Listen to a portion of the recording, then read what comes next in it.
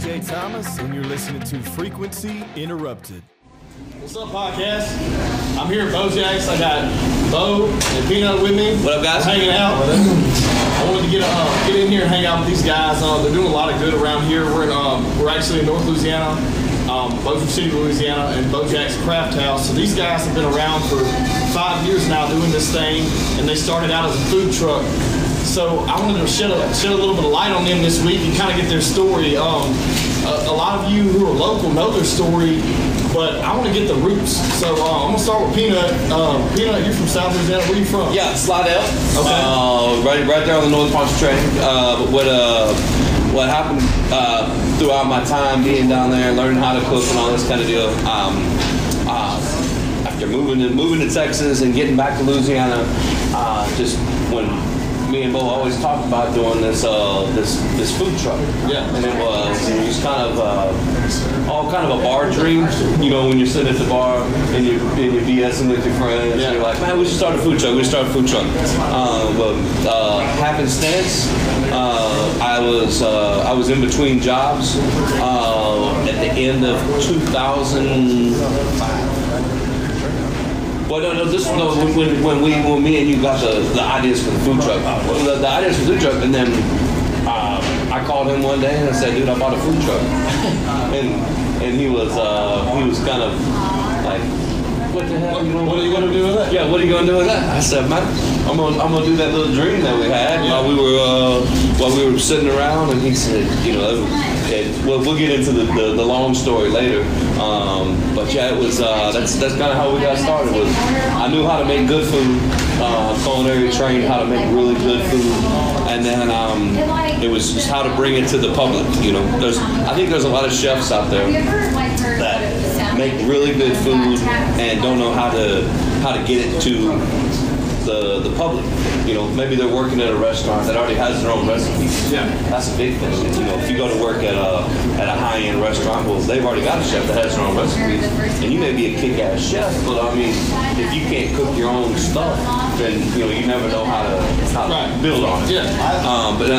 And they always love me cooking and all this kind of stuff. And there's a difference in cooking in your backyard and then actually cooking, you know, for 600-700 people a day. Well, here's the deal. You don't see a lot of chefs have the startup capital. Chefs don't make a lot of money, right? So they don't have startup capital, or you may have a bunch of money and not have the culinary skills. And so for us, the food truck avenue was a cheap way to introduce people to that cuisine. Yeah, to the food that which is traditionally gumbo, etouffee, red beans and rice, po' boys. Right. Like, you know, the menu for those of y'all that don't know what Louisiana cuisine, I guess, is. We have a lot of listeners and viewers that aren't in Louisiana. That aren't from here? Yeah, but I know, I feel like the wolf crawfish is making its way across the southern United States. I think it is, man. I was in Oklahoma right before all this happened. We were up there, and there was a crawfish shack on the side of the road, and I said, man, never in my wildest dreams would I have been driving down I-35 coming out of Oklahoma City or whatever and see the crawfish shack on the side of the road, but there was. I mean, they're making their way around, man. And so after Katrina, all the chefs from New Orleans went different directions. Okay, so that's that's why it's expanding. Yeah, and that's why the price of crawfish locally is going up, and that's just because these crawfish farmers have those connections with those cooks out of New Orleans. Yeah. And when they moved across country, they might move to Memphis. Right. They figured out real quick they can make more money shipping to those connections that move than region doing it here in town. So now they're a crawfish farm in the trucking farm. If they're willing to do that, then they make money, which just drives the price of crawfish up for everybody. So how far is your reach? We talking to some people that maybe like from Indiana that don't even know what crawfish is. Yeah, we have crayfish. Yeah, they call it crayfish. Yeah, we have listeners and viewers from all the way from New York to California. So to be honest, man, and not just shedding a light. Of course, you guys are doing great local, but kind of I wanted to get the story behind you guys and you know what it is that made this business. Because what I see behind you guys and why I wanted to do this, I'm glad. Thank you again for coming on today. Is that you guys have compassion and empathy for everyone. I feel like everyone that is you know, a customer of yours, they feel like they're family when they come in, and then everyone in the community feels like they're family. So you know that right now is what with everything we're going on that's going on right now, we need that. You know, I mean, when I to go that direction a little bit, like our little company in 5 years has grown organically. You know, having to jump out there on pretty much a shoestring budget. The business was built on relationships. We've had circumstances where we've had customers jump in the kitchen. We had a little 30-seat bistro, and they'd help us wash the dishes, or they'd come in and say, "Hey, what can we help y'all do today?" And when you build a business like that, and those relationships all spread word of mouth. There's not a lot of marketing that goes into it. At least marketing dollars. It's really a handshake business. I think you walk in here, you expect to see an owner. And that's what builds our business right here. Of course. I mean, in this market, and I feel like in other markets it's happening that way. 'Cause, you know, as a business, that's what I do is market. But you know, we've thrived on the relationship based, the handshake, the referral based business, but not the pushing out to the masses. But I've noticed you guys have always had your hands on the social media. You know what you're doing, you do it right, and I think it's not even about developing crazy graphics or expensive videos. It's just being real and genuine on camera and in your business. Yeah, and you know, it's when you walk in here and you sit at our bar, you're going to get a conversation, like a long, drawn-out conversation between me or between and so when you Facebook is basically just a tool that lets you continue that conversation when they're not here spending money. But if you just want to talk to your customers just because you like them, then the genuine side of that comes out. We really have some really good clients that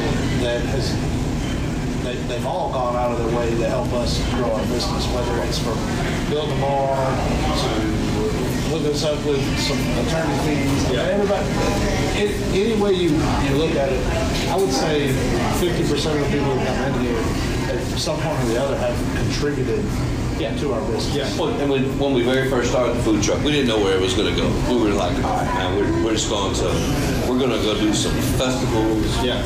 Louisiana's big for festivals. So we're going to go cook at some festivals. We were going to set up, like, we used to do a bass fishing tournament. Get this, every Thursday night, Lone Star Thursday night. Just drink Lone Star beer on the shoe track. At the boat launch. Nice. But imagine all these bass fishermen. There was probably, they had usually 144 bass fishermen that would go out and fish every Thursday night. They had those Thursday, like the 4-hour, 6-hour tournaments on Thursday night. And then they would come back, and as they loaded their boat and they wait for the weigh-in, guess who's over there cooking food? We were. And they were hungry. And so out of those guys, just imagine how many people that we cook for their families, because they'd be like, oh, y'all don't eat on Thursday night. We got the Bojack's truck over here. I'm bringing food home to you. So imagine the reach that we had just off the 144 fishermen. And then we started doing neighborhoods. So we started cooking in neighborhoods, in apartment complexes. And then you just imagine the reach that just goes that far. We would have people that knew we were going to be in somebody else's subdivision, and they would drive over, because we're close. It's just, and we met more people that way, man. It's just from a marketing standpoint that you were talking about, that's probably one of the best things we ever did for our business was utilize homeowner associations. The idea was people don't want to go out to eat Monday, Tuesday, Wednesday. They don't really want to go home and cook and do dishes. And the one thing that a homeowner association had is they had an email chain. They had an email chain that you would actually look at. You need to know what the homeowner association information is. It's not a dead email. So we're able to reach out and tell these people a month out or 2 weeks out and a day before that we're coming to their neighborhood with our food truck.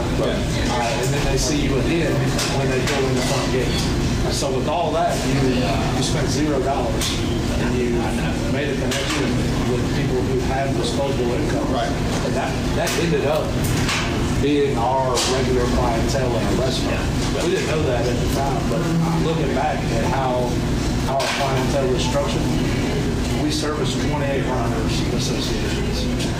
We put them on rotation, and that's who we see walking our front door. Exactly. They don't forget that. They don't forget that. A quality of service. So they're supporting us now at both of our restaurants. You know, the only thing we mentioned, we have another one right at the street. Yeah, so we're in downtown Bossier City, Louisiana, and you have two doors over. You have another restaurant, Frozen P Road. Right, and it sticks to the Louisiana cuisine, but it's more of your high end. It's like steak and shrimp and oysters. Right. We call it an oyster bar, but it's Gulf Coast Cajun. Gulf Coast Cajun. There you go. Whereas this right here is more Acadiana, which is like central South Louisiana, and then you have Gulf Coast. So like you're getting both sides of it, but we're North Louisiana where we're located, where Shreveport Bossier's located, and so without having to drive down south, you're getting that touch right here. So it's really cool, man. I don't mean to cut you off, but I know we're limited time. So what I want to talk about real quick, you're from Slidell, Louisiana. Mm-hmm. Okay. What did you start? You've always been cooking. You've always been a chef?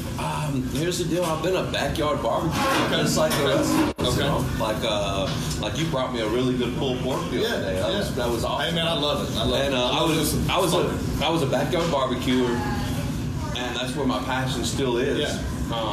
But honestly, you can't make no money cooking in the backyard. You can cook for your friends all day long, but you have to really, like, I wanted the deal of me being in culinary school, and I was in business school as well. Yeah. So I was learning the business side and the culinary side, and not saying that anybody needs to go spend $50,000 to go to culinary school. I went to a smaller state school, but I mean I didn't pay any more than I think $1,800 a semester to learn how to cook, the techniques and everything. Yeah. But you also learn is how to feed a lot of people on a good budget. When you're backyard barbecuing, you go to Sam's Club, you just like, oh man, $100. It's all controlling food costs. Yeah, it is. Which you don't understand until you actually do something like that. And so it was really good for me to have all that knowledge. Yeah. But when I very first started, I'm talking about my very first job out of culinary school, it was not good. We were talking about making $9 an hour. And you have to do that. You can't just go to culinary school thinking, man, I'm going to graduate and I'm going to have this big bad ass job, man. No, I went to work. Yeah, and you got to put in the work. I put in the work for years. And we've hired people straight out of culinary school. Yeah. And I think this is an epidemic in our whole country. Is people get out of school. Epidemic right now. I said pandemic. Epidemic. Okay, all right. So, right. No, but man, like people go to college, they get out of college, and they just expect to make all this money, but they haven't done any of the do bag, man. I mean, how many years do you have as a line cook that people don't see? Right. And how many dishes have you washed in a commercial kitchen? Yeah. I mean, it's just it's a ton, and these are the things you don't learn in culinary school. It's the burnt hands and the scars on your arms. As far as kitchen guys, we're just a different breed in there. I agree. I think we talk about this a lot on the show, and it's like I feel like we're moving 50 years back in the fact that work ethic is valued now more than it was 20 years ago. Because before people would push to go to college and then get out of college and get a good job.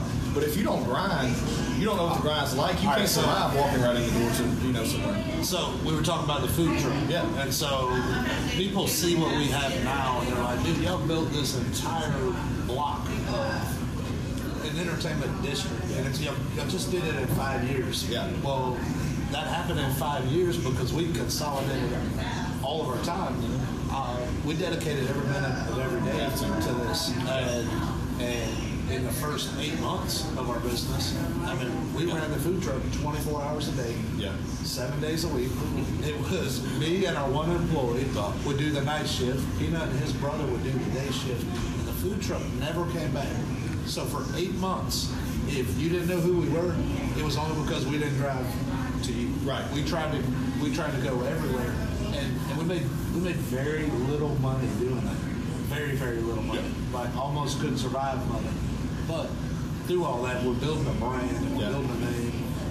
And now people see what we have and they forget that. They forget that hey man, we did things that you're probably not willing to do. Yeah. And that was us, man. We were willing to go so broke. Like we would write a hot check on Friday to our food distributor, Reinhardt.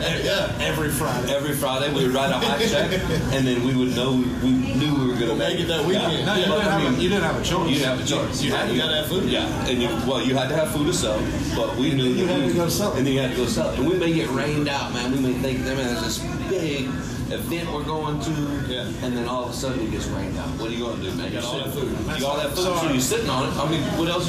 You got to find a way to sell it. Our food truck was a 1959 Coke tray, and it's solid steel. So it's a big metal can. Hey, Reggie. And if it rained or it was a thunderstorm, every other food truck would go home.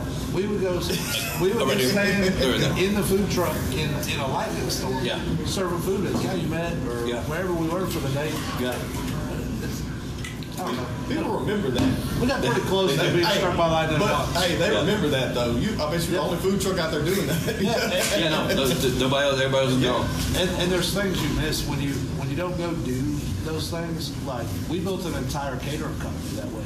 Like those got some fresh ones out the pot. What's the verdict? I gotta taste. Yeah, we got watch him taste the crawfish. Fresh crawfish. Quality control. There you go. I saw it right here. Crawfish test. Taste. But that leads us back to the food that we serve. Look, man, every morning that we make our red beans that comes out, man, I'm trying it. Bo's trying it. We just happen to be like serving crawfish right now at 4:30. So what's the guys do in the back? They come let Bo try the first crawfish. Because you want that quality control. Because there's certain amount of attention that doesn't get paid in restaurants these days, and I hate it. And I hate it for the restaurants that don't pay attention to that. Because there's some really cool concepts out there that have started as local businesses that start off so well. Like they do really well, and then the owners disappear.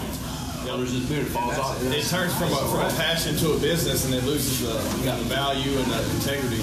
Well, so for anyone that's watching or listening that may be in the restaurant industry, what advice do you guys have for them right now with everything we're going through? Because I know a lot of people, you had to make a hard pivot to do all to go, all takeout. So for us, not as hard because we just kind of reverted back to what we've always. You already had the food truck, We went from food truck to catering company to full-blown restaurant, and then they said, okay, well now you can only deliver and do curbside, so we just transitioned back into a catering company. A lot of people don't have that.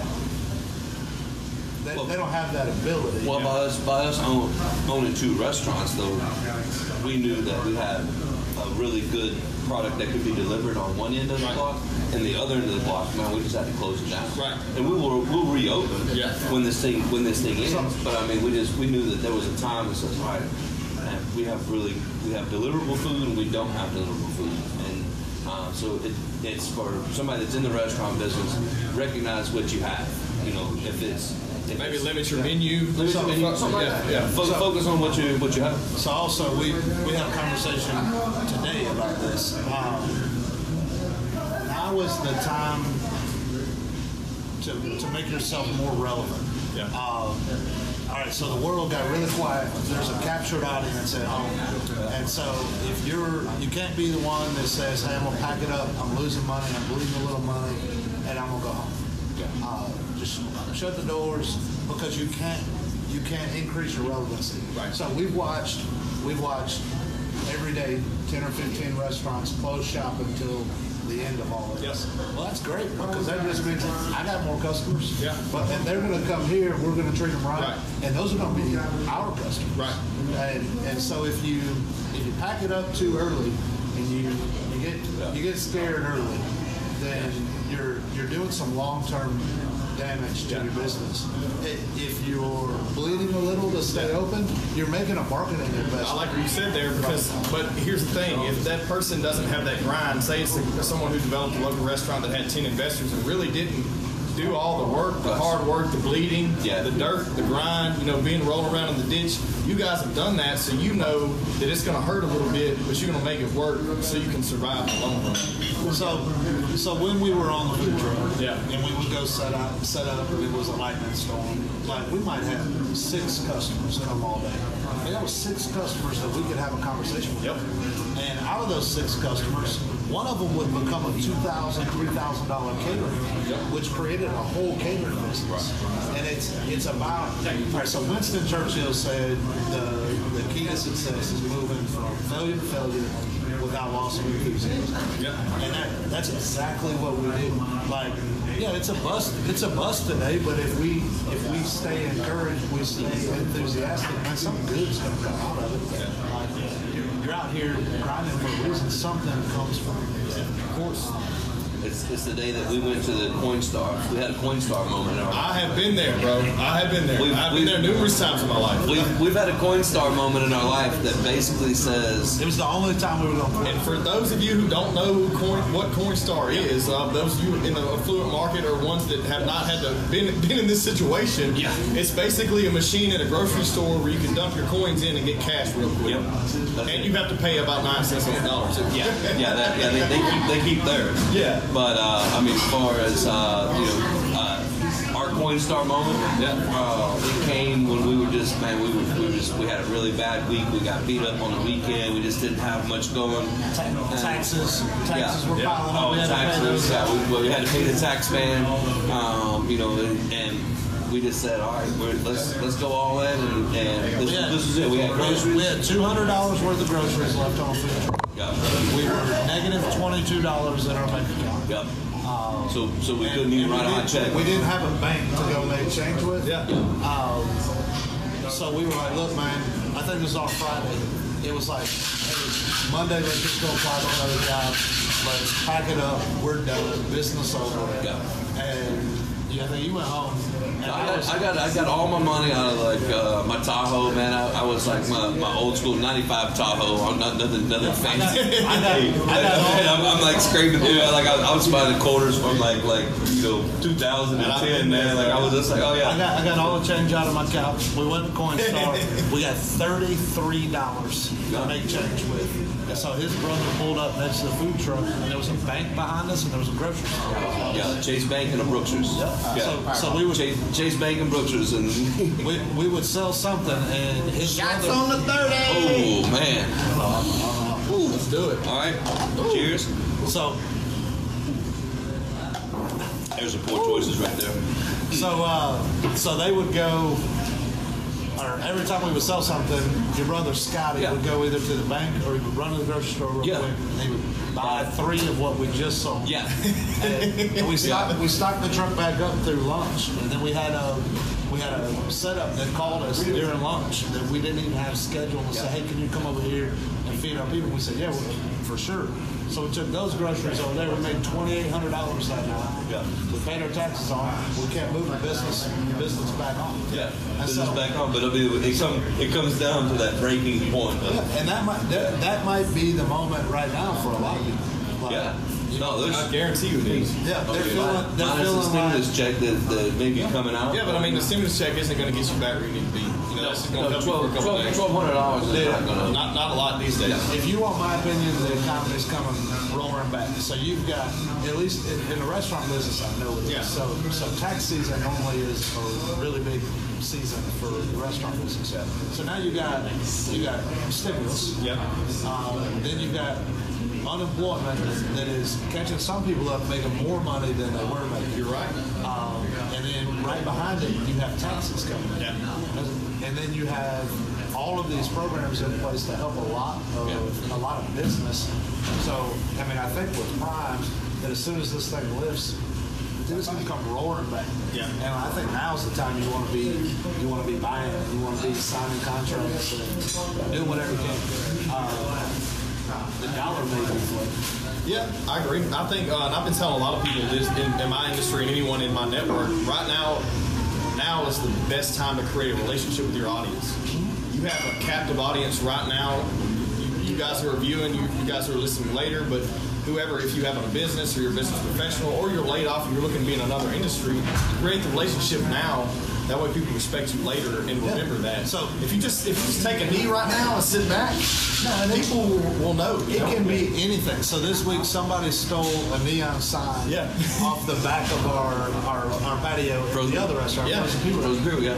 And so just real quickly, we made just a little contest, $100 gift card, help us find this guy. And the community latched onto it. We posted a picture of the guy, a little hillbilly, but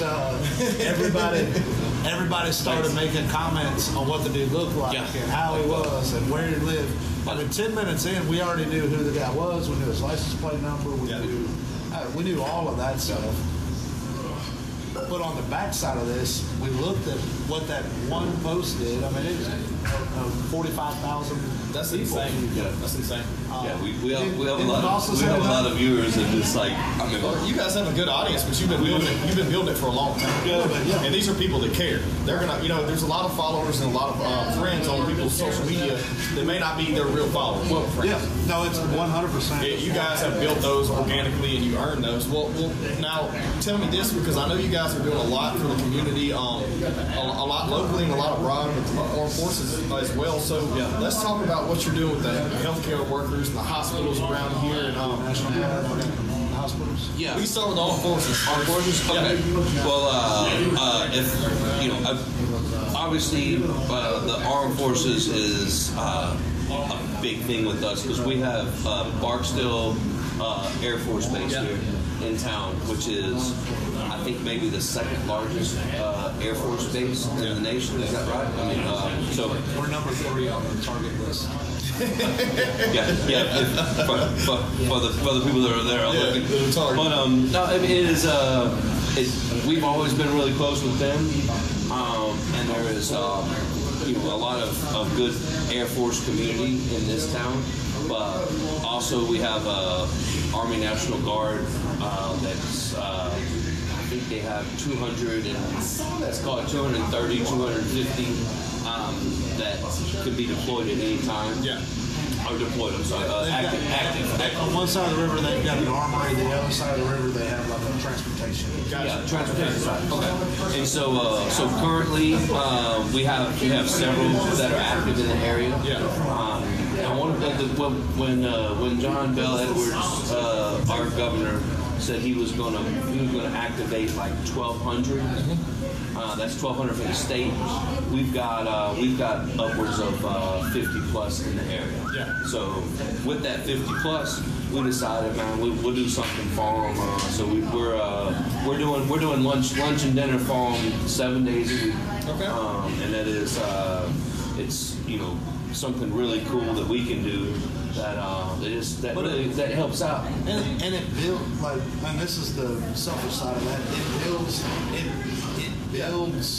business in the future. Of course. Each one of those people are people that we don't see come to the restaurant. But here's the thing, and I get to go meet these guys. These guys are from, guys and girls, there's girls, they're from Alexandria, Louisiana. They're from like Natchitoches. They're from like Calhoun, Louisiana. Yeah. Like they're from all over. Like they're Louisiana people that are just, I mean, they have to come because the governor told them, this is going to be your spot. But they're doing really good stuff in the area because they're setting up clinics to do free testing for the COVID-19. So they have sites, and so they're actually doing they're doing the work of, instead of you having to go to the hospital, you you get to go to these spots And you get to pull into like a Walmart. Yeah, it makes it safe. It makes it a safe environment for those who possibly feel like they may be infected. Yeah. They can pull up, get tested, Yeah, and not have to try to possibly get because if you're not infected, you don't want to go to the Exactly. hospital because the It hospital works both ways. Yeah, and And so it's us. and what they do is it's our community. it is, and they're swallowing the nose, Yeah. and then you're able to literally get your test results back real quick. I think within 48 hours. Yeah. But it is. So you guys are feeding them every day. Yeah, we feed them every day. We feed them lunch, and then we He's feeding them. I know he's feeding them. No, I know he's feeding hey, them. our guy, It's not like what you. It's off the menu special order. It's not a school. Okay. They're not getting MREs. You know, I think today we actually sent out for lunch. Then we sent out chicken and sausage gumbo. Okay. Which I mean, these are Louisiana people, Yeah. so they love they love that. And then this evening we actually did like some barbecue plates. So I mean they're eating good food. They get a good diversity. So, but I mean that's a really cool thing that we have going with the National Guard. Yeah. It is, you know, it's not bringing in a ton of money as far as, but it's bringing in a lot of relationships. Because I get to meet every single person. Exactly. With But the National Guard. The one that is designed both to help our employees. So we laid off 84 people. How many employees did you have? There's Between two restaurants? We were just under 100, so we've got 84 that are furloughed. That's a big cut. But we've come up with some ways to make the money, whether it be them making money doing deliveries. Yeah. But the big thing that really kind of got some of those people reemployed, we did what we call hospital packs. We started a fundraiser. It was called Feed the Frontline. And so the idea was we're going to feed every hospital wing in Shreveport Bossier. Right. And this is a big medical town, so there's a lot of different hospitals here.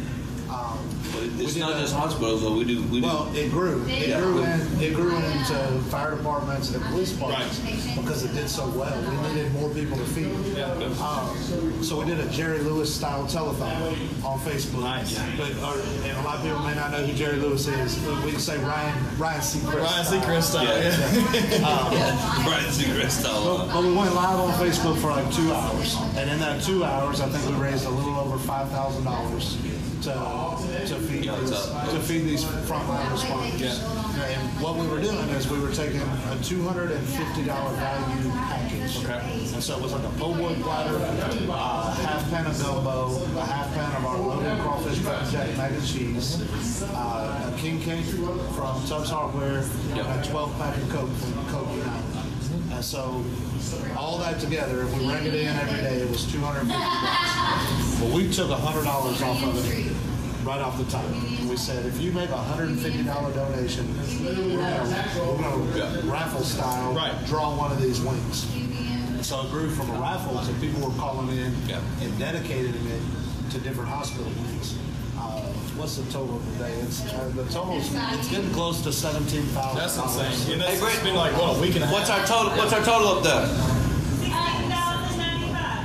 I think that was that happened every Actually, hold on. I gotta add 2 more things. Well, there you go. But yeah, I mean it's raised a lot of money, and that money does 2 things. It helps a local business. Before we go into that, can you tell everyone that's watching how they can donate if they'd like to donate to the police, the fire department, or the medical staff? Okay, so 2 things, and I think what I'll do is I'll go back and add it in the comments or get one of these girls to do it. Yeah. And we have a GoFundMe link that's attached to Bojack's Craft House Facebook page. Right. It's pinned at the top, and then I'll drop that link in the comments here in a little bit. That's the easiest way to do it from all over. But if you're local or you want to donate over the phone, people call that in. It's 318-584-7169. Basically, what we do, we take Brittany that works with us. She busts out a schedule. We may feed 8 or 9 wings a day. Yeah. And so it stretches the feeding all the way through the shutdown. Okay. So at some point, we're loving on every single person, doctor and firefighter and police officer.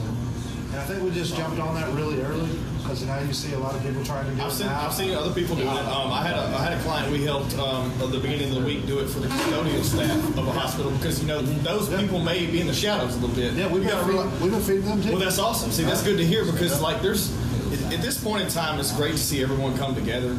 And I feel like now more than ever, we're actually experiencing real humanity. You know what I mean? Yeah. No. Gratitude, empathy. I mean, it's all right here. Think back to like 9/11. Yeah. And like how close everybody was. And then over the years, and especially this last year, there was a lot of divide in the country. And now you see, I mean, now the new divide is essential, non-essential. Yeah, it really is. But hey, I mean, in my opinion, everyone is essential, yes. But everyone's been able to, I think, sit back and really focus on what's important.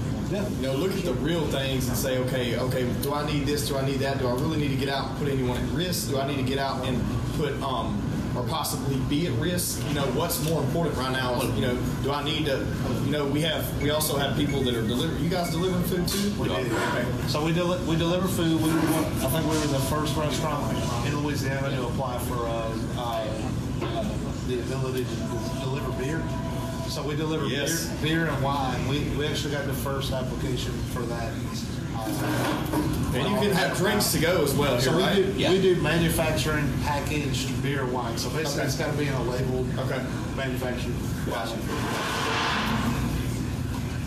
It's added a little bit, but it's pretty cool to know like, hey, we can send beer to your front door. I mean, like, that's weird. I mean, you never would have thought you'd be able to do that. You know what I mean? Yeah. I mean, it's hard enough trying to buy beer at a gas station or whatever 10 years ago. For the people that aren't from here, the crawfish and beer go like hand in hand. Yeah. I mean, you almost can't eat crawfish without having a beer or crayfish. Can we get a small pot of crawfish? Yeah, hey, Brian. I'd love for people to be able to bring us a little bucket of crawfish. We're going. Because to be honest with you guys, I'm not even gonna lie. I'm not. We have Brittany post the link. Yeah, I'm not a big crawfish guy, man. I don't eat a lot of crawfish. Only because I eat a lot of food. And I feel like crawfish is just one of those things you drink while you're socializing. It is. Yeah. But I've never tried the crawfish. I really want to. But we had that was actually this is actually a funny quick story. Yeah. That last night somebody took a picture of me. They had posted it on the internet. Yeah. Of me stirring a crawfish pot. Yeah. And then like 93 comments come right after that. Oh, y'all are having a crawfish bowl, during this time. It was not a crawfish bowl, y'all. Like it was. I was just cooking for a couple friends that we were like. They were like, oh, y'all are disobeying the. So we do have to come to work every day. Right. Yeah, we do have to be all around each other. And so we're already around each other. It was a family. It was a family crawfish bowl. It was a different environment with the same people that are around each other all day. Right. Yeah. I mean, that's just happened to be. I just happened to be in a garage. Yeah. But whenever they saw that, man, it just like with all of our followers, man, I got to try one of these things. It blew up. It blew up. Let's see here. And he was telling me y'all got a. So what's your secret behind it? What makes your crawfish different than everyone else? All right. Yeah, I'll drop it all in there. So y'all see that? Y'all see them crawfish right there, boy? You got a big old jug right there. There's a science to cooking this thing. So what people in North Louisiana are notorious for is just boiling crawfish and putting seasoning on top of it. Oh man, no, that is flavor right there. So for us to do them correctly and consistently, I would say we have the most consistent crawfish anywhere. And it's because we use it's a double boiling pot system. Okay. So if you can imagine 2 pots where most people cook crawfish in one pot and then they'll boil them up. They'll change the temperature by icing them. Okay. Yeah. Once you add ice, they call it a purge, right? Well, it changes your recipe. Okay. So to keep it the same, you have a soak pot that you know how much a sack of crawfish is soaking up, so you can reconstitute that. Yeah. And the recipe be the same every time. So you're cooking in a fresh boil pot. It's just fresh water. Yeah. You're cooking them exactly how you want them. And so they're coming out at like 255 degrees, and you're moving them over to a soak pot that might be at 140 degrees. And the difference in temperature, it works like a hot complex, but backwards.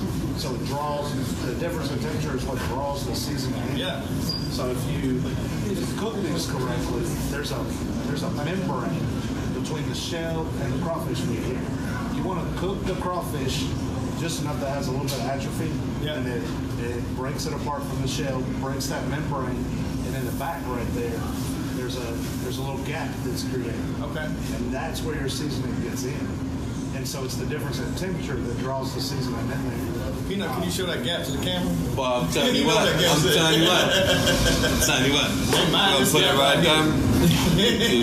You see that right there? But I mean, On the back side of the tail, that's where you at. And then when you twist it, you push it up. That's up it out. and then the other Good to part go right now. is we would have to kill you to tell you. Yeah. We actually have our own crawfish blend made. Okay. Where a lot of people, they'll use like Zatarans or Yeah. Louisiana Dry. Yeah, just kind of just generic name We brand went stuff. down and used a company just outside of New Orleans. Yeah, deep South blenders. Yeah. Deep And- South blenders in New Orleans. We got to play in their kitchen. We got to play with a bunch of spices, and we got to develop exactly what we wanted for crawfish. Yeah. Yeah. And it's different in terms of heat. Like if we were cooking these at our house, I think we would make them hotter. Yeah. We have a lot of clients that come in from Dallas. They You come got to from think, yeah. Oklahoma. There's a lot of people that aren't from here that don't acclimate to spice well. And to be honest, that's a great flavorful Yeah. crawfish, but no, it wasn't spicy. It's not spicy. No, it's just good Like flavor. it's got enough heat that it builds. Yeah. But I can't blow out. I mean, we 40% of our customer base is from out of town. They're Yeah. from out of state. Yeah. And they're not accustomed to that. So finding that balance between local and tourism traffic, the only way we can do it is go make our own season. Yeah, it makes sense. So when you say that you have a lot of people that follow us from Yeah. out of state. Yeah. So there's we have the casinos in town, right? Yeah. So anybody that goes to eat like casino crawfish, that might be what they're used to. Right. They come to Louisiana thinking that at the casino they're getting crawfish. They're getting but- crawfish. Right. No. You got a different spin on it here. This ain't it. Right. You know, we're actually we're cooking it the way it's supposed to be, the way you would get it south of I-10 down there. So and then on top of just cooking the crawfish as long as we have, Yeah. like we've also done research behind it too. Like the Louisiana Agriculture Department Yeah. put out like a big study having to do with purging crawfish. Right. And so purging crawfish, lots of myths out there on what purge crawfish is. Yeah, so I've heard that term a lot. So the only way to really purge crawfish, like, I'm on the back. Look at them claws, Bob. So we open that up. Look at them claws. Y'all see that? So you have what's called Waving at you. Waving at you. hind guts, which you want to find in the tail. Okay. I don't know the politically correct way to say this, but you basically want the crawfish to evacuate whatever it's going to evacuate before you serve it. Hey man, this is a explicit. You can say whatever you need to on here. Crawfish pretty much shits everything out. That's yeah. it. Yeah. So basically, you're trying to get that to happen Yeah. before you cook it. Yeah. The only way you can really purge it is you run crawfish through distilled water for 24 hours. That's moving distilled water 24 hours. So it requires a conveyor belt. Yeah. It's a big setup. Okay. Like it's multi-millions. Ain't nobody doing it. So nobody does it. So they may say they do it, but what they're probably doing is they're salting the water that goes in. Well, see, I've seen that, and then some boys from South Tennessee said, "No, no salt in that water. Just put them soap." Yeah, You better so that's the salt. thing. No, hind gut, and this is coming from LSU Agriculture. They did a big study on it that tells you that you get 0% reduction of hind gut off of salting the water that you're rinsing them in. Right. But you kill 10% more. So all you're doing is killing crawfish. Right. That's it. So you don't do that. So what we do is we rinse them. You get as much mud, you get as much debris off and out of them as you can. Yeah. And then by having a clear water pot that doesn't have any spice in it, I'm bringing it up to a rolling boil, and I'm taking live crawfish and they're hitting, and you're shocking their system. Gotcha. And they expel more that way. Okay. And now that clear water is now not clear water because they evacuated. Exactly. So we drain. And so we drain it. Yeah. But we're not losing any spice, we're not losing any money, so we do a couple things. We control consistency, we saving our product. Yeah. And cleaning them better than I think most in That's why we got the voted the best crawfish in Northwest. Yeah, I mean That's an achievement. Yeah. A lot of people do it. There's a lot of people out there that don't know anything about it. But here's another thing: you have to cook a crawfish live, correct? Yes. You have to throw it in a boiling pot live. Just like a lobster. Yeah. You have to. otherwise you'll get straight tails. Yep. Yeah. So when you're eating crawfish, there's a lot of different ways you can get a straight tail, but a straight tail could indicate that the crawfish is dead. So you want every crawfish that you cook. So when it hits the boiling water, their tail's going to curl. And so they're going to look like this. You get you a platter of crawfish and they look like this. Something wrong. Don't eat it. Send them back. Send them back. Well, that being said, I mean, there's a lot of people out there that may not know about that, this actual dish or anything about it. But now, going back to community and everything and restaurant and whatever, I want to talk a little bit about the hardships we're all going through right now. Is there any bit, and anyone who's watching on Facebook Live, we got 20 viewers right now. This may be there's a lag in this, but if you got any questions for these guys or me, or you just want to talk shit, please post in the comments. Yeah. But anything that you got to give anyone some positivity or reflection to business owners, maybe not even in the restaurant industry, but of course keeping that in mind as well. What do you have? What kind of information you guys got for them? Man, You've seen a lot right now. You've been dealing with you guys have been in the dirt. The last 3 weeks have been rough. Yeah, it's been rough. But because it's ever changing. Yep. You lean on something that is like, okay, we're going to be open back up by this 2 time. months ago, you guys were slam packed, wait every night. The day before the shutdown was our busiest day. Yeah. There you go.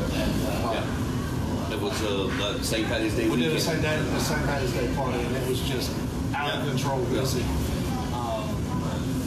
Man, this is what I would say to that. Yeah. I think right now is a time where a lot of people want to give up or sit down or kind of just let it all play out, relax. You can't. No. So here's the deal: if you're a business owner, when you opened a business, you had all this excitement and you didn't have any customers. Yeah. But you made that first customer. Yeah. And so the same excitement that you put into that very first customer is what you should be putting into a customer now. Yeah. And over time, there's a lot of things that happen in everybody's business. There's just being a business, it's a bunch of ups and downs. It's a roller coaster. And over time, you start to forget about what you set out to do the very first day. Yeah. So if anything, you could say that this is a reset right back to when you first started. Yeah. Except for this time, you got a little money in the bank, hopefully. Yeah. And so you restarted, and this was the prep work. This little period right now is just like the prep work you put in before you went and made your first customer. Yeah. If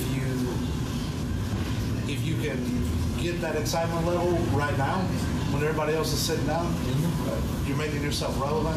You're making a connection with somebody. You have a captured audience to do it. Yep. There's not a lot of buzz that you're not having to shout over everybody to get some attention towards your business because nobody's making any noise. They're sitting at home. They're just looking waiting at to see their what phone. plays out. They're just looking at their phone or Netflix, and they got nothing else to do. I think the most diligent players right now are going to be the ones that are relevant in 3 months. I think so. Because I feel like even though we're going through this and maybe in 2 weeks, like they're talking about, this all opens back up, we're still looking at a 3 or 4 month lag where Americans are going to be a bit scared to go out and do things. Maybe, book vacations, go out and spend money, be around people, be in large crowds. We're notorious for that. We're planning our next 2 moves. I mean, that's what you got to do. I was hoping that you were going to give some insight on what people may can do and plan for. Even though the doors may open, you may have a quick rush, but it may be a lag for the people that maybe still be out. So right now is a good time to get in touch with your banker. Yep. Interest rates are as low as they can get.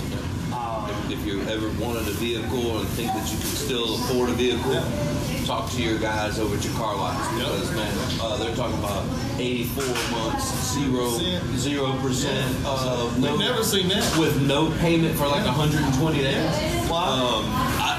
I hadn't jumped on it yet, but every morning I wake up and I keep scrolling, man. I scroll, I'm like, do I want it? No, I don't need it. I think about repairs and maintenance too. Like, so we've got all these buildings right now, and they're old buildings. And we're sitting in a 106-year-old building that we remodeled.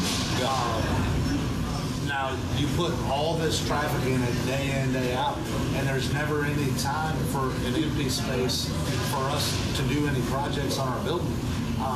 Now's the time to do all those. Like, we're repainting the floor in the kitchen at Frozen Hero.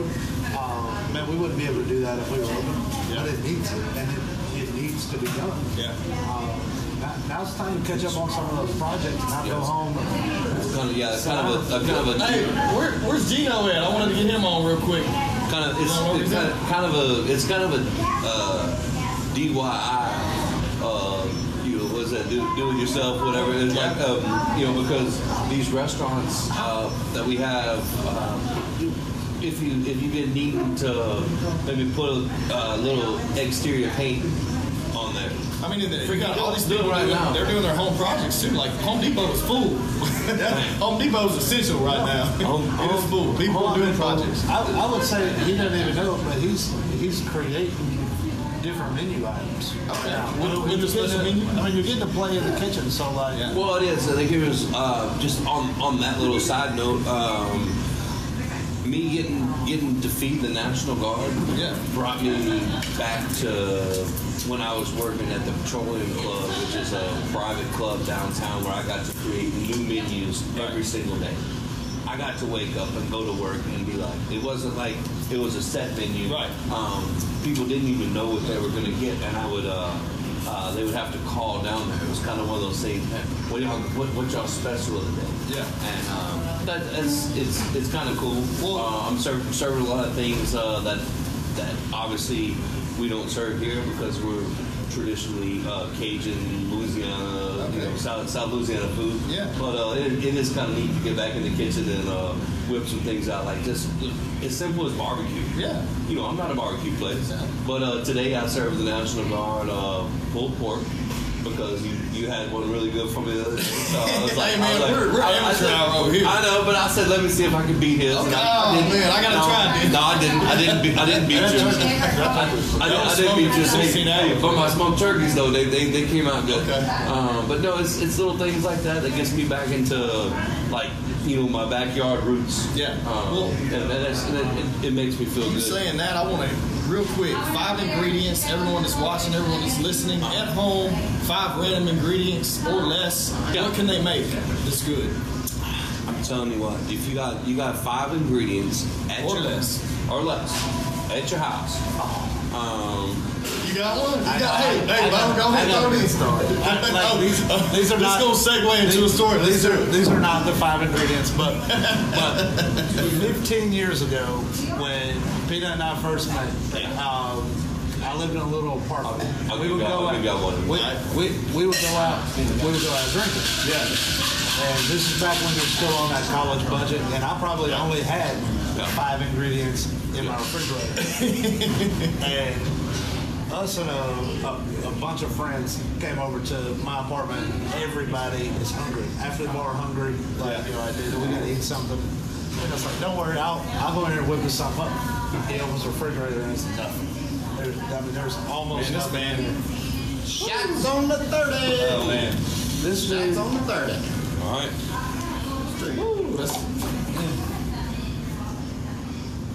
So this dude goes in there and he gets a can of biscuits. That would have done better. Out of the freezer, I think. Yeah. There was a can of biscuits in the fridge. There might have been some hamburger meat. Anyway, he made us some sliders. Yeah. And I'm listening. I'm gonna plug this computer and I'm still listening. So I had this. I had bought this new little tool that like scrapes the side of your foot. Yeah. It came out of a brand new package. We're hammered. Came out of the package though. But I walk in the kitchen and Peanut's got my toe scraper. Oh, And he's got an orange, and he's orange zesting this meat. What? Like, Oh yeah. Come on. Because they had like a orange, and they had like some hamburger meat, and like a can of biscuits. So And, we had an idea forever. We wanted to call it in the Food Network, and we wanted Peanut to go travel the country and go to Yes. fraternity houses around America. Yeah. And pop in and do a cooking demonstration Yeah. off of what they had in the refrigerator. Yeah. And I'm just thinking about it. Like, now you Yeah. gotta do 5 ingredients. Yeah. Well, Hey, this is back to the original. this is back to the original. All right. So a lot of people like Velveeta and cheese, right? Okay. But if you have cream cheese at your house, okay, cream cheese is way better than Velveeta. Velveeta is almost like plastic. I think it's like one ingredient off from plastic. Like if you actually do like your research on what Velveeta cheese is, like you can. It's like it should be in your survival storage kit because you can Right next to Spank. That means Yeah. y'all need to quit making that damn Rotel dip at Holiday. Yeah, right. That'll be the. Hey, and I love it. I'm a fat boy. I love that cheese, but it's really not real food. But if you want to take a block of cream cheese, Yeah. and then if you want to take a can of Rotel, okay, yeah, you take that can of Rotel, and then you can take pasta. We actually make ours with noodles, like our macaroni and cheese. Yeah. We make it with like the shell noodles. Right.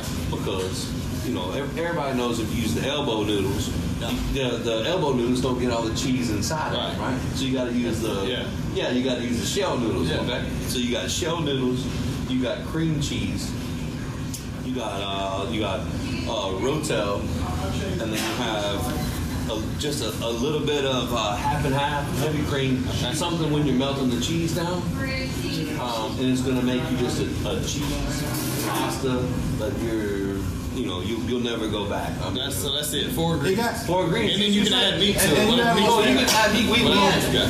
We had crawfish to Right, ours. right. But I mean, we don't. He's giving you almost the recipe Oh, from pepper jack. Yeah, but ours doesn't have the Rotel because we use fresh. Ours is more like fresh ingredients. So that dish won an award, or you were featured on TV. What was that about? So we went on to Burgers, Brews, and Q with Mike Simon on With Mike Simon, Mike Simon. That was, How did you get that? You got that call. How did that happen? We're How did serious. that happen? We're serious. We got an email. We got an email first. Episode 6. Season 6. So you don't know. Season 6, episode 6. You don't know who plugged you. Somebody plugged us. But you don't know who. We don't know. Okay. But yeah, they sent us an email. We're like, oh, that's fake. And then we got the phone call behind it, and I was like, no bullshit. But yeah, we So y'all want to go look at that? I've ever sitting in their house, man. Y'all go. It's look us up. You'll see my dumb ass. we agreed to it. Like, it's hard doing the TV stuff because they spin it for time. Yeah. But we very much don't want to spin our story. Right. And our story is so genuine. It is. You can't spin that. You can't And spin. I don't. He and I both had a problem with kind of spun on it, but it was really good exposure for our crawfish pepper jack and cheese. The fact that we do whole alligators. Yeah. So I mean, it's a good little plug, and it's nice to say, hey, you were on network TV, doing what you love. Well, I mean, it really is. That to be said, from starting from a food truck and creating a local business, and then a small town. I mean, we're not a massive. Okay, we're not a small town. Yeah, we're a decent sized town, and then being able to feature nationwide or worldwide. Honestly, at this point, I mean, that's you guys are doing something right. Man, I don't know how I came about. We fall into a lot of dumb stuff. Hey, Yeah.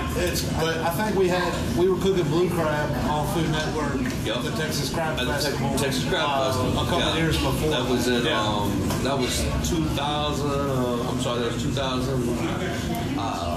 Maybe 17. Yeah, something like that. We were down at the Texas Crab Festival, and There's a show. It's called 10 festivals you've never heard of. you've never heard of And it. it was they had it on the Food Network, and they get up on our crawfish trailer, and we're cooking blue crab. Which like, honest to God, is the first time we ever cooked blue crab on the crawfish trailer. Yeah. But I mean, we just acted like we knew what we were doing. Yeah. Imagine, You make it. Hey, man. imagine cooking, and for everybody that's not from Louisiana, blue crabs are like this big, right? Yeah. So they're freaking huge.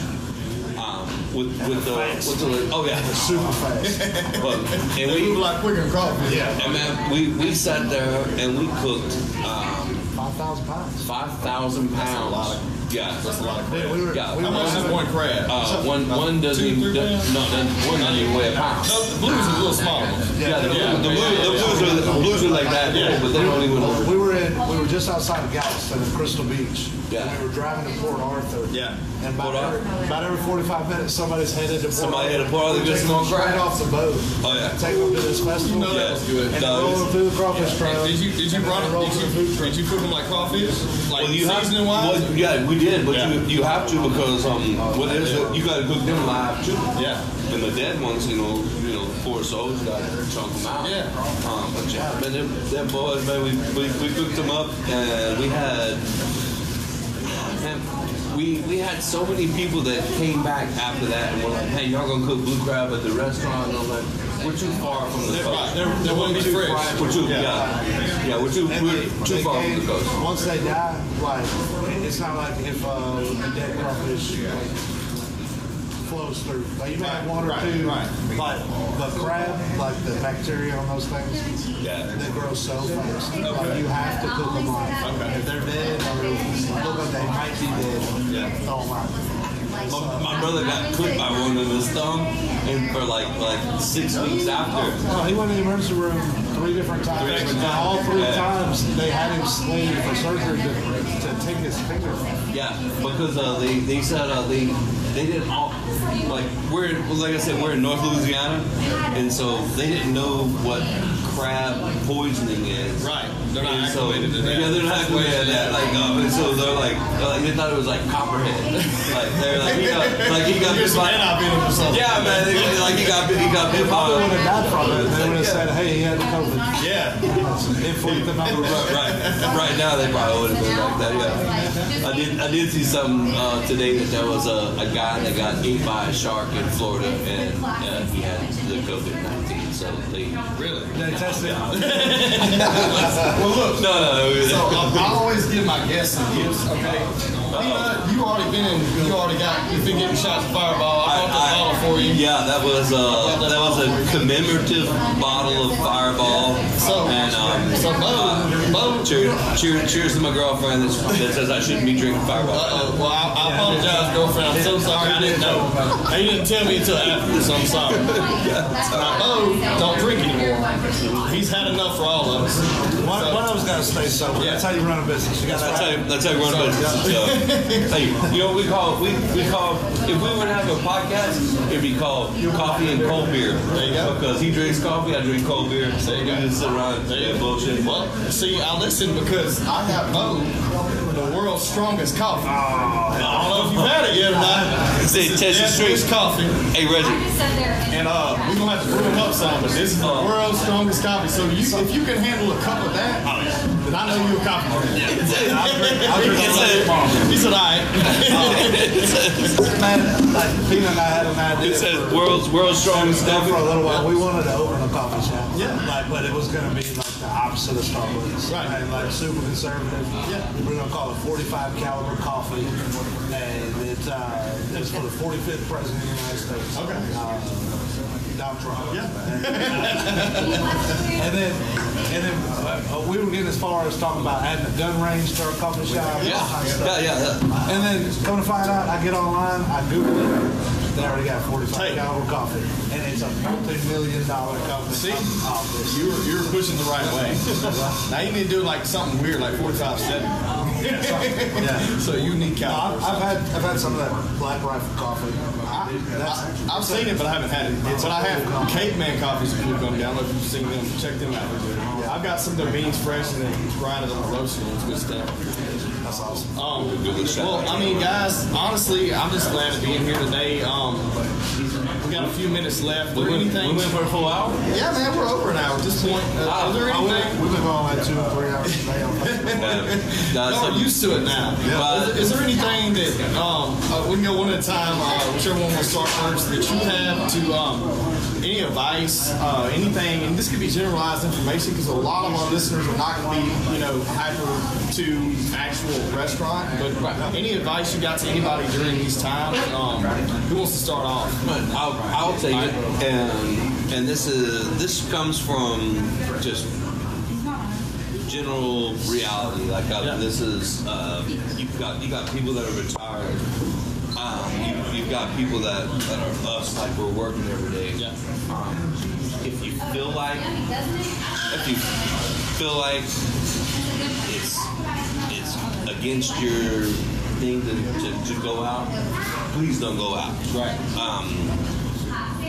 You don't have to go out. If you don't have to go out, don't go out. I mean, here's my mom lives on a lake over in Texas. Her and my dad are retired, and they're just, man, they're in that age of, they said COVID-19 hits this age more than not, and they're not going out, and they're sticking to it, and I mean I respect the hell out of that. So the people that are not doing, stay at the house.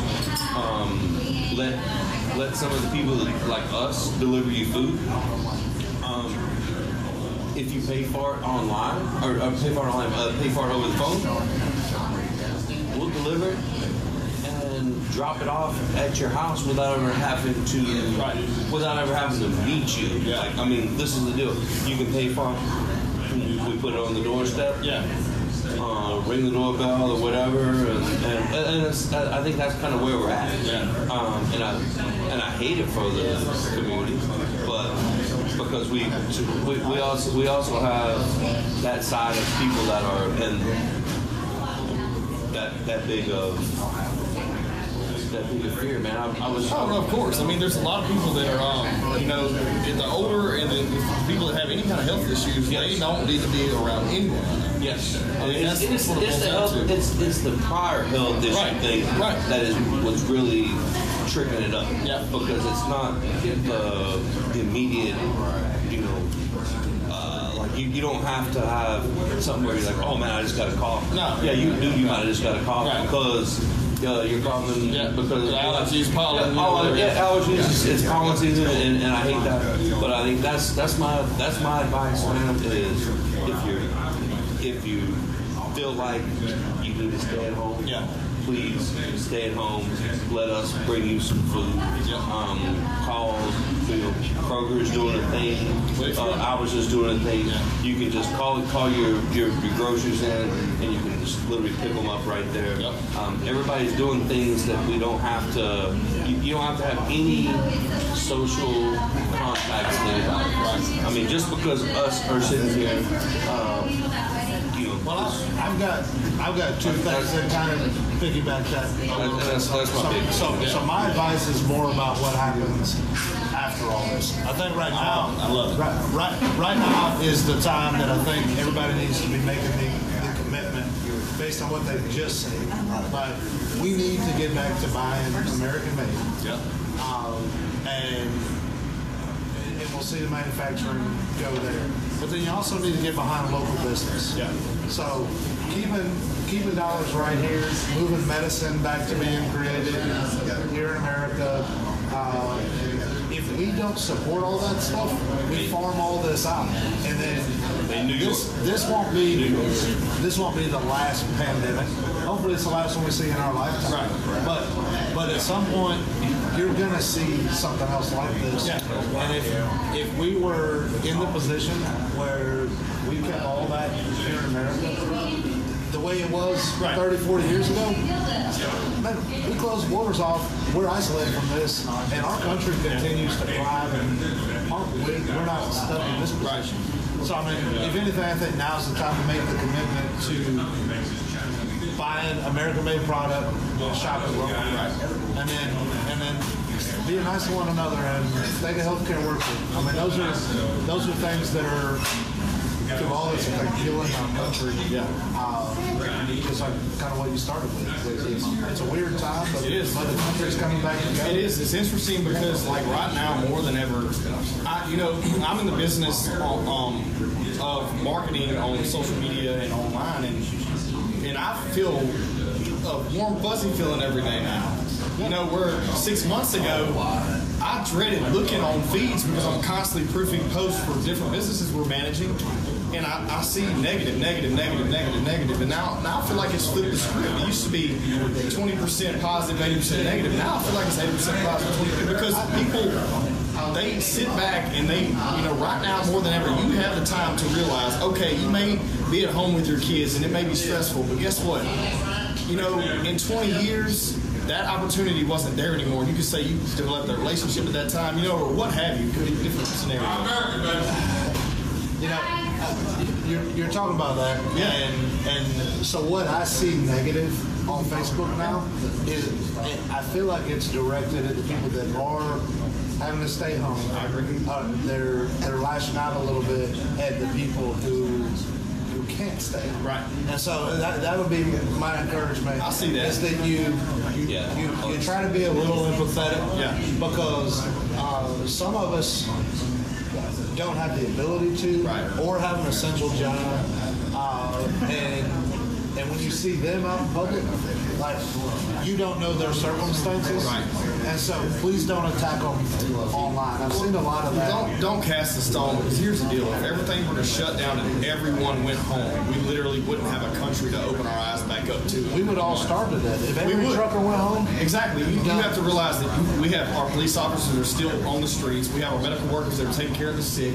We have our restaurant owners that are feeding the people who are working that don't have time to cook, the people who don't know how to cook, or servicing our neighborhood for the people that are less fortunate and don't have the means to eat. And then you have the people that are keeping these businesses alive, the bankers. No one's talking about those people working at banks and working the drive-thrus. The lobbies aren't open anymore, but there's still a lot of businesses that are operating. So I would say if we were on the food truck, Yeah. like Peanut and I may look at this situation and say, hey man, it's not worth the risk to go out there. But I look at it now, and now I've got 100 employees between here, and it's my responsibility. I think it personally it's my responsibility to make sure that they're okay. Yeah. So if I've got to make a decision, do I risk coming to work and possibly getting sick, or do I take care of my responsibilities to all these other people? You got to put them first in my course. Yeah, there's a chance, but hey, also we're young and. But you never know. No, you don't. But you can die of a million and one ways. God comes up with every way to take you when He's ready. So just be prepared and know where you're going to go, and be right with Him all the time. And you don't have to worry about all this. It's you want to do what you can to limit the spread because you're affecting other people. Of course. But I affect 100 people every day. If I don't come to work, there's not a place for them to come back to. That I'm affecting them. So it's as an owner, you're stuck between like a rock and a hard place. There. For us, we're just not going to work. Serve some food. Get it to the people. You guys have served thousands of people at this point, that's one reason why I wanted to come in here and talk. Another reason is just because I've always seen your empathy, man. I've always seen you guys I've known y'all for probably a year and a half, 2 years maybe, and hell, it's been like y'all my brothers. You know what I'm saying? You can't say that for a lot of people, and I love it. But the thing is that speaks volume, and people remember that in times of tribulation, and then moving forward into where everything's in progression and everything's doing great. So we always which is going to be real soon. yeah, it's going the doors are going to rush open, man. We've always taken pride in is Bo Jackson's family. People first. It's people first. There's never going to be a time that you walk through our doors and feel like you're an outcast or outsourced. Yeah. Like, I mean, we're that place that people come and they come and they have a good time, and some of them have a little too good a time. But I mean, I just saw a love pop up. Somebody had too good of a time. because we, you know what we do? We treat everybody the same, but we're gonna make sure that I mean, if you do have too good a time, we're the ones between me and him and our great staff that are gonna take care of it. Hey, I know I've had too many hurricanes. Yep. You know, I've had too many hurricanes. We're gonna be like, hey, man, you done had too many hurricanes. Yeah. Funny right. Every decision you make through business, like they seem like little decisions at the time, but if you're not applying your moral principles to that, or like the principles of who you are as a person, to that, eventually it's gonna catch up to you. Like I think about like when we had zero money on our food truck, and then we would set up downtown Shreveport. If you've never been here, there's a lot of homeless people in downtown Shreveport. Yeah. And so here we are making no money. We're set up in an area where there's a lot of homeless people, and they're coming up to the truck and they're like, "Hey man, will you feed me? Do you want to do that?" You can say yes or you can say no. And we just have kind of developed ourselves into those people. Oh, it's right here. We say yes because that's if you're trying to do the right thing, and it's gonna pay off tenfold. It's hard to do sometimes. Sometimes you think you can't do it. I think the worst thing, especially when you start getting to where you're actually making money and being efficient and run a successful business, you lose that selfless mentality. Man, it always You can't ever lose that, man. Because when you lose that, what do you have left? we always make ourselves the last thing. Right. Like you eat last, but I think of it like raising my kids. Yeah. So like I've got 2 kids and my wife in the house. And so hey, I go out, I make money, put groceries at the house. Yeah. My wife cooks them. When it comes dinner time, my kids are gonna eat first. But they're gonna take the smallest portion. Yeah. And my wife's gonna eat. And I'm always the last to eat. I've never had to say a word, but I always give them this piece. Right. Like, and I feel like when you lead a business the same way. Of course, it's the same thing. It works. You put. I mean, if you every post you make, everything you do, if you think about someone else before yourself, it's always going to come back. And I've noticed that because I was in the industry, and so were you. You were in oil and gas for a long time. And when you make the shift to actually doing something, putting your hands on, and you're not in that corporate structure anymore, you get a lot more feel of the give and take in the relationship-based business. Before we stop today, I want to get you staff on here, man. They're great, and everybody, Ryan, Justin, the ladies. Let's get them on here and give them a shout out real quick. Close this thing out. Brian, Brittany, Justin, Reese. Ryan, our Just line them up right there in front of the bar, and we'll just turn the camera. We can turn it around just like There you go. that. Y'all stand right there. There you go. Want me to do it? He's Y'all going. shout out, man. He's going to turn the camera. So shout out to all these guys. They make this thing happen. We got Brian. Mostly me. You can shout them out, Bo, if you want to. No, look, this is the hardest working staff in Shreveport-Bossier, and this group right here, man, they come in, they work for nothing right now. But they're dedicated to kind of what we've all been chasing in terms of what we're going to grow this thing into. Yeah. And I mean, they're the heart and soul of everything we do every day. Get in this lineup, bro. Brittany's the one that came up with the hospital pack idea. Okay. That's going so well. I mean, just everybody is such like a utility player. Yeah. The one newbie up here is Reese. Right? Reese, raise your hand. Reese was a host for us at here at Bojack. He just started. And he hasn't been with us very long. 17 years old. And we were talking about work ethic earlier about how the new generation doesn't have it. Well, this kid does. We've been shut down. We didn't know how we were going to be able to pay him. And this dude has been here 12 hours every single day since the shutdown. And unless he's got to go help his dad with the lawn business. There you go. But dude, he comes in here not knowing what he's going to get paid, not knowing what kind of money he's going to make. He'll go run some deliveries for us. But the dude is learning every position here. I mean, he's worked in the kitchen. He's working on the crawfish tray with me now. So yeah, the work ethic part of that definitely still alive. Yeah. It's at least here it is. Yeah. And we've been lucky to have staff like this. And there's a big staff here. These are the guys that are doing it day in, day out to make sure that everybody else on our staff has a place to come back to, and that's extremely selfless. Yeah. Appreciate it, guys. Thank you guys. And we got one more that just showed up over here. Oh, Gino. Gino. Now that's the coon ass right So there. this is the registered coon ass right here. Hey, that's right. So Gino is a partner in Frozen Hero, and y'all get over here, man, so we can close this thing out. Oh shit. But basically, 2 doors down, we have another restaurant, Frozen Hero. You guys are shut down right now, but you do a little more hands-on, authentic Cajun cuisine. What do you want to say to everyone that you know that's your regular crowd that may not be in Bojack's or maybe in Frozen Hero? I know they're missing the spot, man. What you got to say to them? That's not like I'm from South Louisiana from Grand Island. I subscribe on oysters, and we started this in the back alley and all that with conversation. And Bo and Peanut and Doug and all was all back there. I know oysters here in this town are great. Our oysters are great. I put that restaurant in Magazine Street in New Orleans, and we get shut down because the recipe is right. This guy right here, this guy right here. And the oysters are shucked fresh daily. They don't come out of a bucket like other people do in certain areas. Ours are shucked fresh daily, and I love oysters.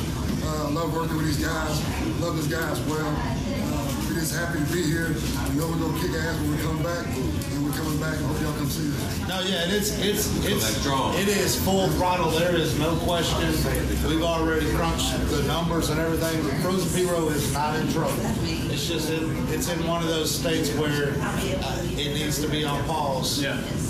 And we're still connecting you to the East Bank through Bojack's, but when this lifts, the entire East Bank is open back up, and it's going to be the biggest, baddest party. You've probably seen it in Northwest Louisiana. I promise. For all those you guys that are outside of Louisiana. Yeah, you need to book a room at the Horseshoe Casino. Y'all might want to book a room down here because we're going to throw. It's gonna be a kick ass. Good time. Y'all think Mardi Gras is a good time? Wait till y'all see our throwback the world party. We're planning to restart the world party.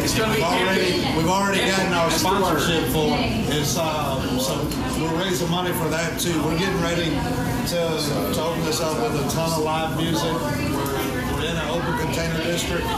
There's 19,000 hotel rooms within half a mile of us. Yeah, within half a mile. We're right on I-20. So if you're looking for something to do when all this comes back, if you can't go to like a big arena yet, the moment They said the arenas are going to be on hold for. yeah.